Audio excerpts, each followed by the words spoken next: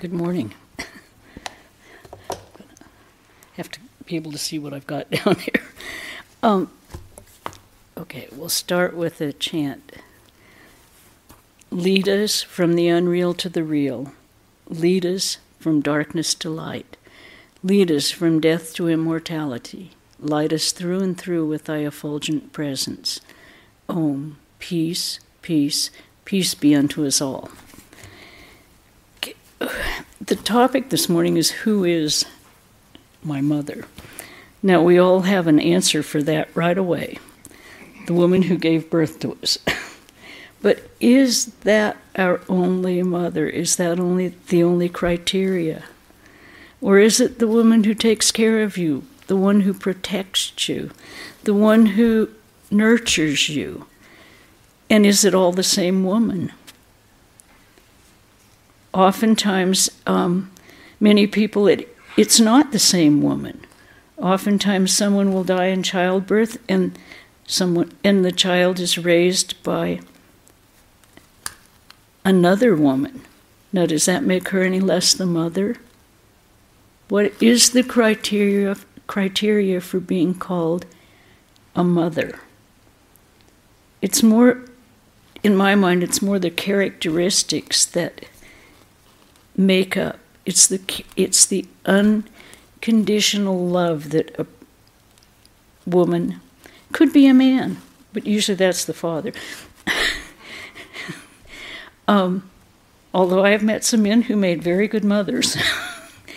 But that unconditional love, that love that requires nothing of the child, just to be. That unconditional attention to taking care of it, taking care of the child, nurturing the child, training the child to have success in life, and having the knowledge of when to let go. Because none of us can hang on to or own another being. We have to know that we are connected and we are love each other, but you don't own anyone. You are that connection happens because, as they say in the Upanishads, you love not the child for the child's sake, but for the Lord within. We have to recognize that everyone that we love in this world, we're not loving that body, we're not loving that configuration or that personality. We are loving the Lord within us is connecting with the Lord within them. And I remember many times it said, one of my good friends says, a mother's job is to give your child wings and then let them fly. Let them be themselves. Let them fulfill their destiny. So, we have many examples of this in mythology and in what we call reality. Many children are adopted. In our family, I know one of my cousins was adopted. And it was very exotic when you're 3 years old to find out he was adopted. Well, where did he come from? Now, 4 years later, his parents had a child, a birth child. And guess what the great conflict was as they grew up? He was fine. She said, well, they wanted you. I was just a mistake. We make our own miseries because, and we do this to ourselves, God knows why, but we do it out of habit. So we have many people who are adopted even when they have a parent living there. Oftentimes parents are too busy and or both working, and a neighbor who doesn't have children or isn't a working person will take on the day-by-day duties of making sure they have a snack when they come home from school, making sure that they have extra opportunities in life. They're not just alone. So these are all nurturing people who protect and take care of children. Now, today, the reason I chose this topic is because today is Diwali, or Kali Puja in Bengal. Kali Puja is the Divine Mother.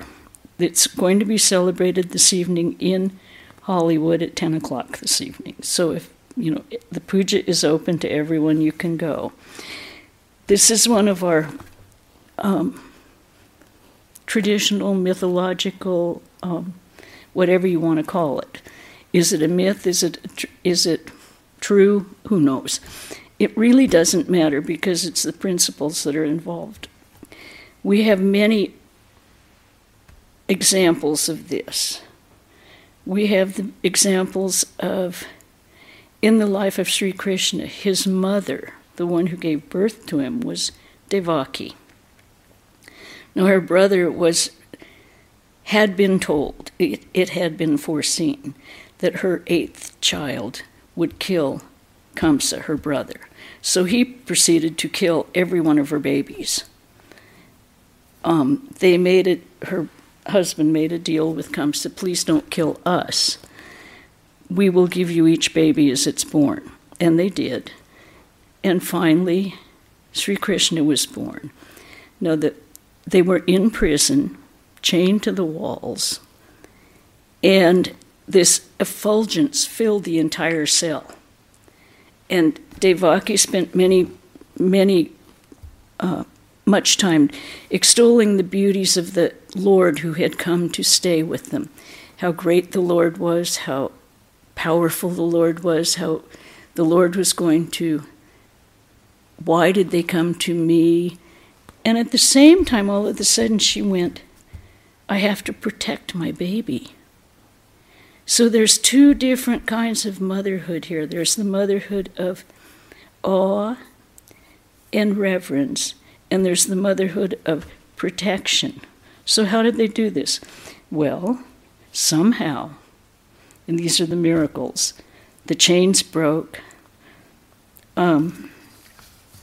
Krishna was carried by his father across the river to Jashoda in Vrindavan, and somehow she had given birth to a baby girl, but everyone fell asleep and no one knew he had come, and he switched the babies and took Jashoda's baby girl, which Kamsa came to kill, and as he came with the sword, the Divine Mother, Mahamaya, rose up and said, you cannot change what's going to happen, and you cannot kill me.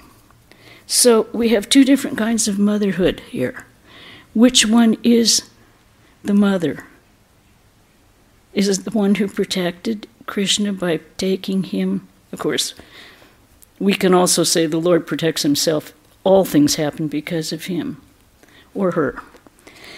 But is it the mother who gives up her child, or is it the mother who raises him as a little baby and disciplines him, or tries to, because he was a little naughty? We have also the example of Jesus on the cross. He looked at his mother, Mary, who had raised him, and he said, Mother, behold your son, pointing to John. And to John he said, John, behold your mother. So, and this was not necessarily, that was how they lived. John did take care of Mary for the rest of her life. He protected her, took care of her. She did the same for him. But what is Kali? We heard from Pravrajika 3 weeks ago, the story, the mythological story of the Chandi.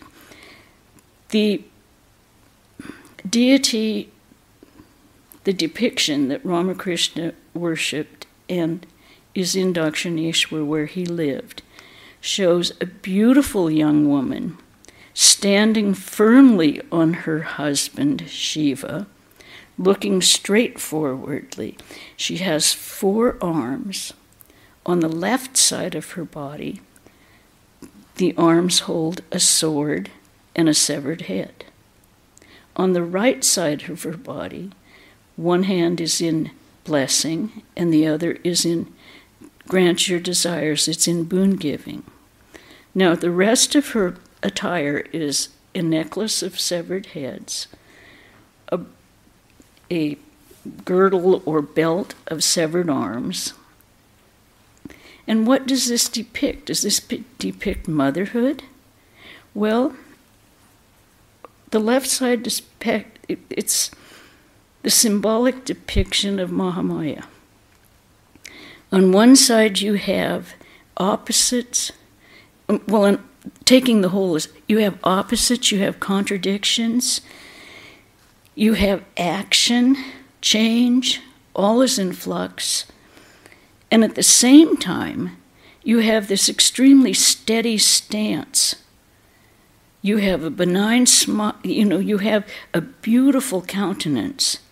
And the depiction of complete serenity, there is no agitation, and beauty.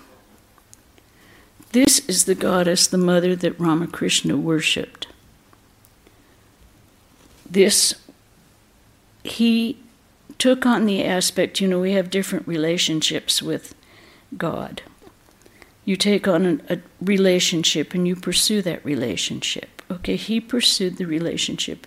He was a child of the Divine Mother. So he depended completely upon her for everything.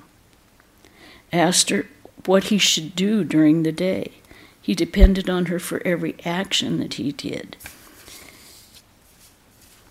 We have, I'll do a quote from the great master by Swami Sardananda, who was one of his direct disciples and took care of the Holy Mother. Ramakrishna at that time was living with Haladhari, and Haladhari ridiculed the master, that's Ramakrishna, and said that his spiritual visions and states were due to the derangement of his brain.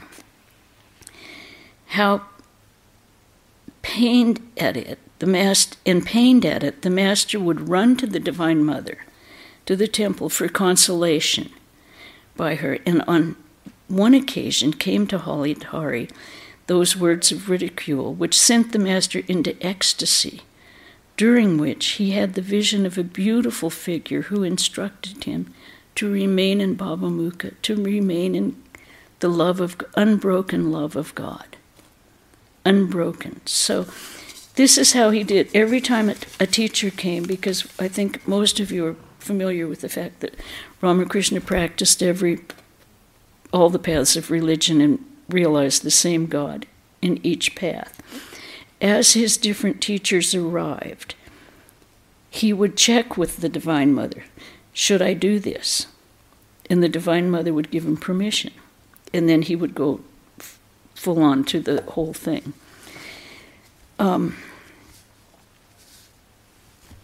When it came time for him to go beyond bhakti, which is the worship dualism, where you worship a personification of the Lord, to the non-dual practice, he got permission from the Divine Mother to pursue this.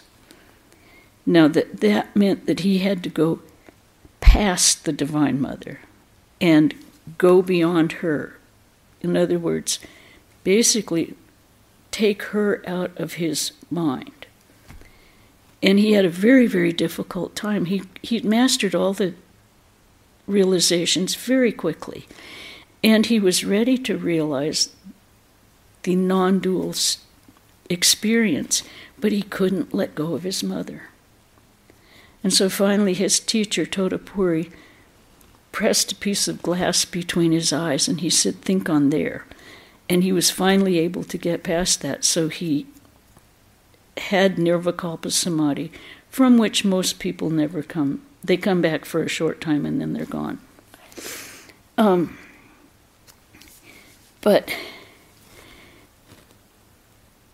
Okay, so he then had the experience of the non-dual, the highest experience that a human being can have. And when he came back from that, he went straight back to the devotion to his mother. That was his path. That was what he was showing us.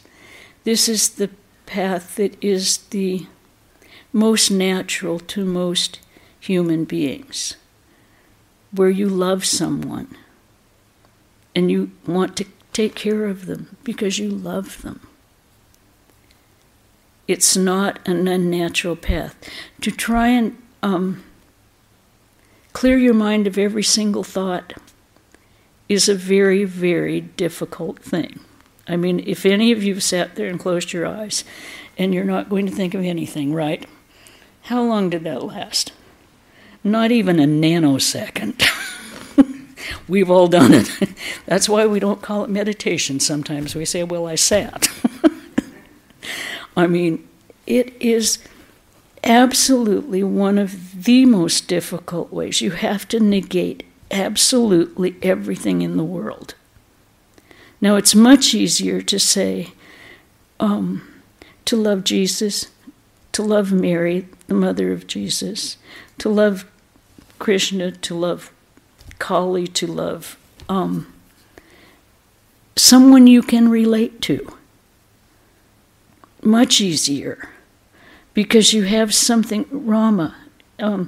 We have a lot to Tara, to Kuan Yin, to Buddha. Anyone that you can actually relate to. This is much easier because when you sit down, you can, in your mind, you can have a picture of that person, that God. You can talk to them. You can offer them, we all played when we were kids, where we had, as girls, we played house. But I mean, you played pirates, you played cowboys and Indians, and you could actually get into action with who you were, your imagination.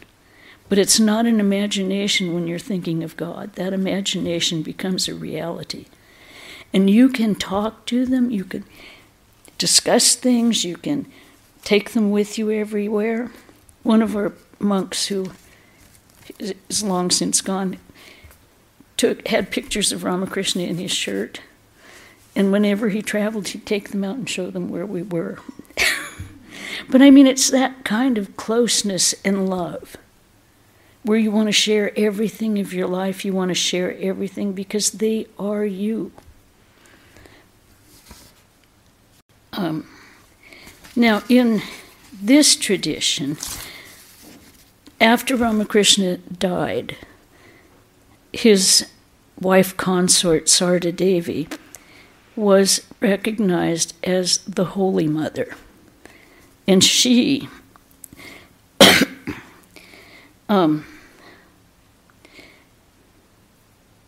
I'll read one more quote. And this is from Gopesh Maharaj, who was one of her attendants in Jairamati. And he said of her, "We often make a hard and fast distinction between our spiritual life and our worldly life, or our worldly activities, thus dividing them into watertight compartments. I'm at work, this is not my spiritual life. I will sit in the temple, this is my spiritual life. We often feel that spiritual practice is something unnatural to us, as something forced into our life, which we define as our activities." And I think we've all done this, haven't we? Oh, it's 6 o'clock. I have to get to Vespers. I can't continue my walk on the beach. In Holy Mother, this dichotomy did not arise. Throughout her love and sweetness, there would naturally grow traits like proficiency in work, attachment to truth, forbearance, love and affection, eagerness to serve others, and everything else. As regards faith in God and practice of his worship, that became as spontaneous as breathing. So I think when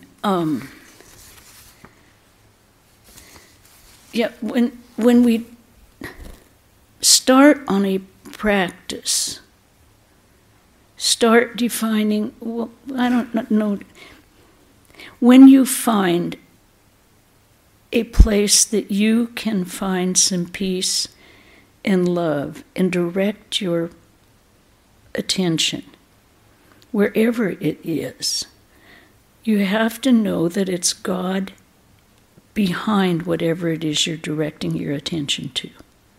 That it is God. If it's a person, if it's your husband, if it's your wife, know that it's the God within them. It's not that temporary case that's in the temporary shirt or the temporary suit that they have on. It's the God within. And as long as we continue to practice that, that becomes automatic in our heart and mind. And we can also see it in everyone else. We can expand that to include everyone that we meet, everyone that we see. And then we have reached the point where all we do see is the divine. Every aspect of nature, every aspect of your life, all the people that you meet.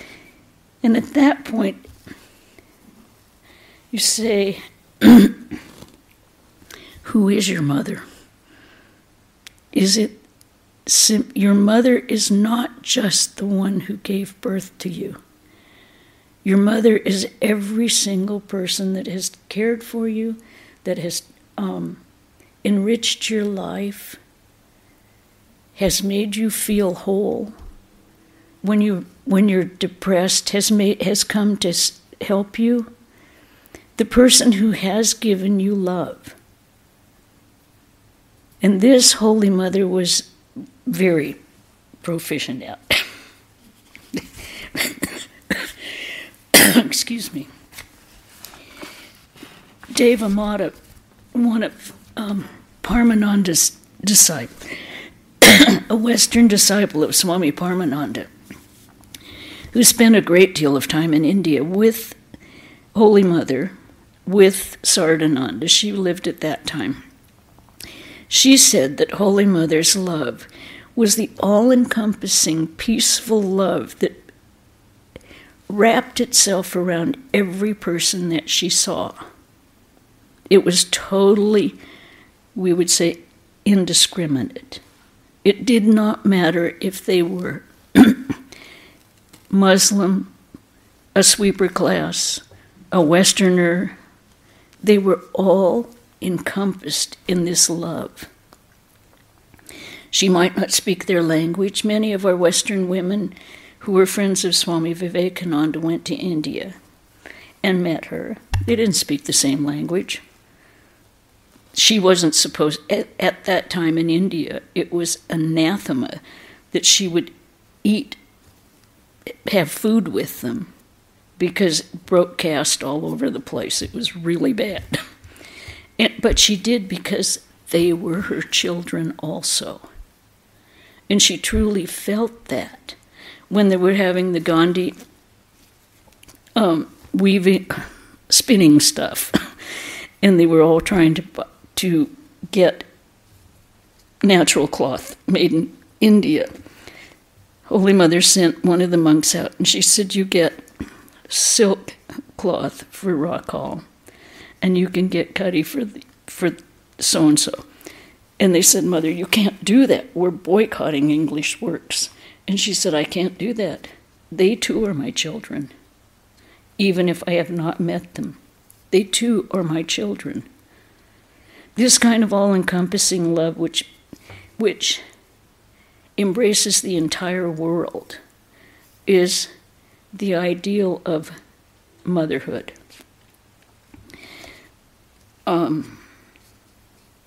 Holy Mother herself, what she felt, she said that, wait just one second. Yeah. She said, always do your duty to others, but love alone you must give to God alone. Now she could give this love to everyone because she saw God in them. Worldly love always brings in its wake untold misery. Why does worldly love bring misery? To quote Mother again, because desire alone is the root of all suffering. Error is the cause, and is the cause of repeated births and deaths.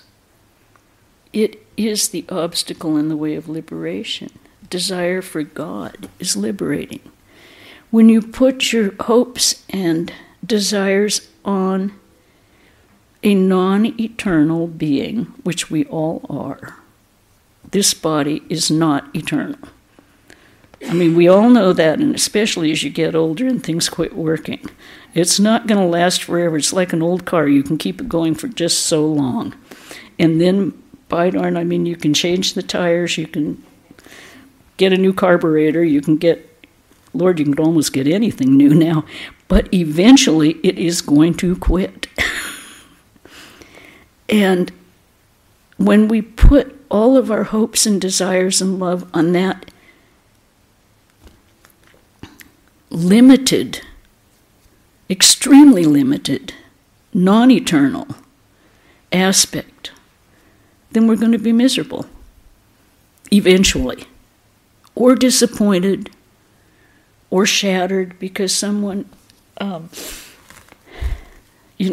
shattered because our body isn't working the way it used to.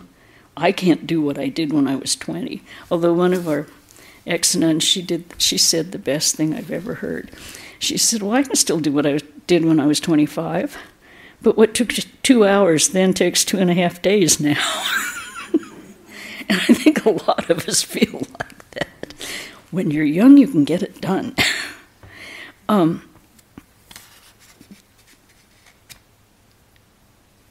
Sister Nivedita, who was another Western disciple of, not of Holy Mother, of Swami Vivekananda, described Holy Mother. And she spent her life in India. She is quite well regarded in Calcutta. She spent her entire life trying to educate the women there. That's what Swamiji gave her as a task in life. He said, this will be doing the Lord's work if you do this. So she described Mother's love as, you are full of love. It's not the flushed, violent love like ours and like the world's, but a gentle peace that brings good to everyone and wishes ill to none. It is a golden radiance full of play. Now, so often in the Western world, we put the greatest emphasis on romantic love, or, romantic love. It's all pretty much body-oriented at first. It can get there. But when you think back and think of where you had your first experience of unconditional love, that's usually the person who has done the most mothering for you, no matter who it is. That person that you could go to no matter who you were, no matter what you'd done, no matter what time of day or night it was. That's the person in this ephemeral world that would be the example of motherliness. the person who fed you when you were hungry, the person who took care of you, who got you new shoes when you needed them. And it may not be the same person, but to put all of those expectations on one imperfect person is unrealistic. We have to look at our whole experience to find who is our real mother. Excuse me, I've got terrible allergies, and they just keep coming. So it's interesting to try and think, who is our mother? I mean, we have good mothers and we have bad mothers, and our mothers are doing the best they can. My mother was only 19 when she had me, so she was a kid. And she did, a dynamite job. But she was learning it. It was like, learn as you go. And I think that's the way it is with all families in the West, where you don't have that extended family and you don't live with your grandparents and you don't have all the other women. A thing, you have your aunts who are also mothers. You're in a big extended family, and it's not just one person. You can go to any of them. So when we expand that, we can stop reliving things in our childhood that we think have scarred us for life, or that we can't let go of. When we have to remember that everyone is doing the very best job they can, given who they are, where they are, and what the circumstance is. They're doing the best they can. It may be really bad. It may be really awful. But it's the best they can do at that point. That's why it is beneficial for us to expand our idea of who a mother is, to include all these other people who have helped us, all these other people who have loved us, all these other people who have nurtured us. And what we're doing, we're actually helping ourselves. We are definitely helping ourselves, because as we hold all of these negative ideas in our hearts, the only person that hurts is us. That's the only person that suffers. If we hold the negative thoughts, we are making ourselves suffer. If we can look to more positive situations, we are only helping ourselves and our own spiritual growth. I'll tell you, my mother and I seldom argued, but she was really mad at me one day, and we were in the car, and I was probably 10, and she went around the corner, and we had an old car, and the car door flew open, and I went out on the door and came back in, and I looked at her and I said, "You're trying to kill me." A typical kid's reaction. "Why are you mad? Why are you trying to kill me?"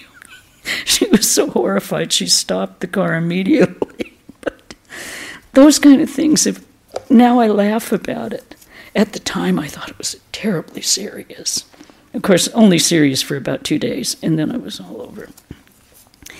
But we all have these things, and they're not that blatantly funny. I mean, that was so totally an accident, there was no reason to bring it up, but I'll never forget flying out on the car door and popping right back in as we finished the corner.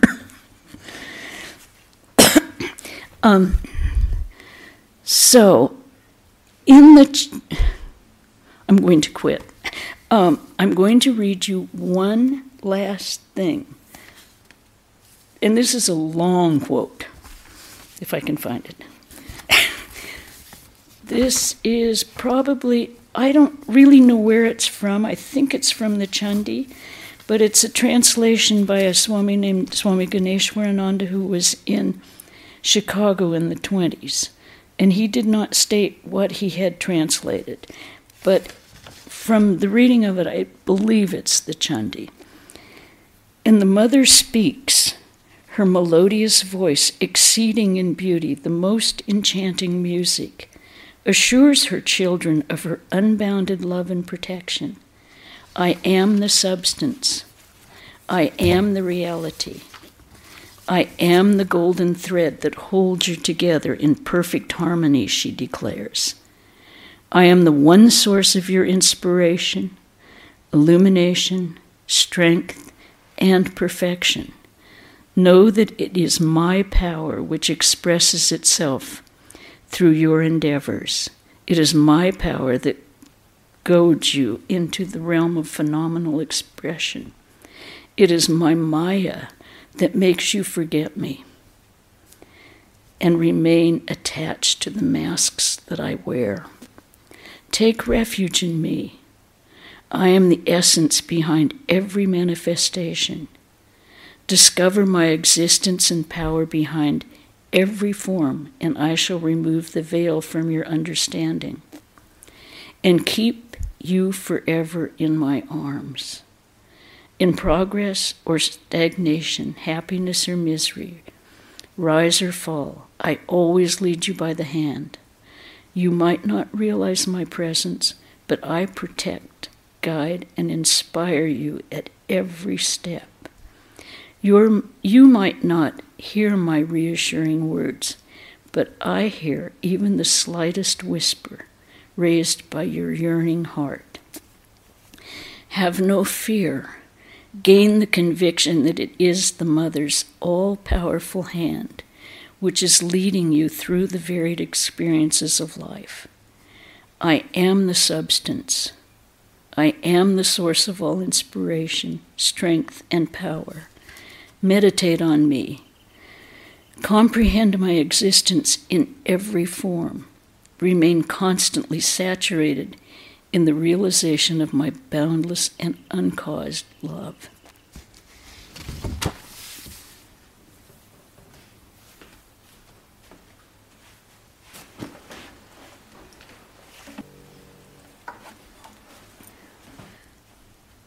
Okay, now, let's see. As I said, Kali Puja is tonight in Hollywood at 10 o'clock.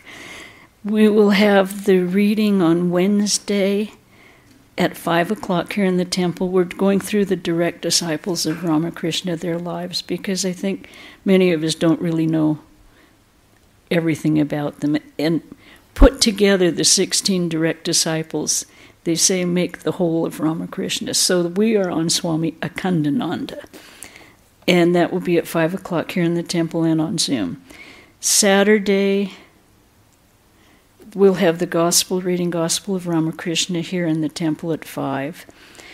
And next Sunday's lecture is Thy Beauty Sparkles in Dense Darkness. Swami Sumanasananda, our assistant Swami from India. That will be at 11 here in the temple.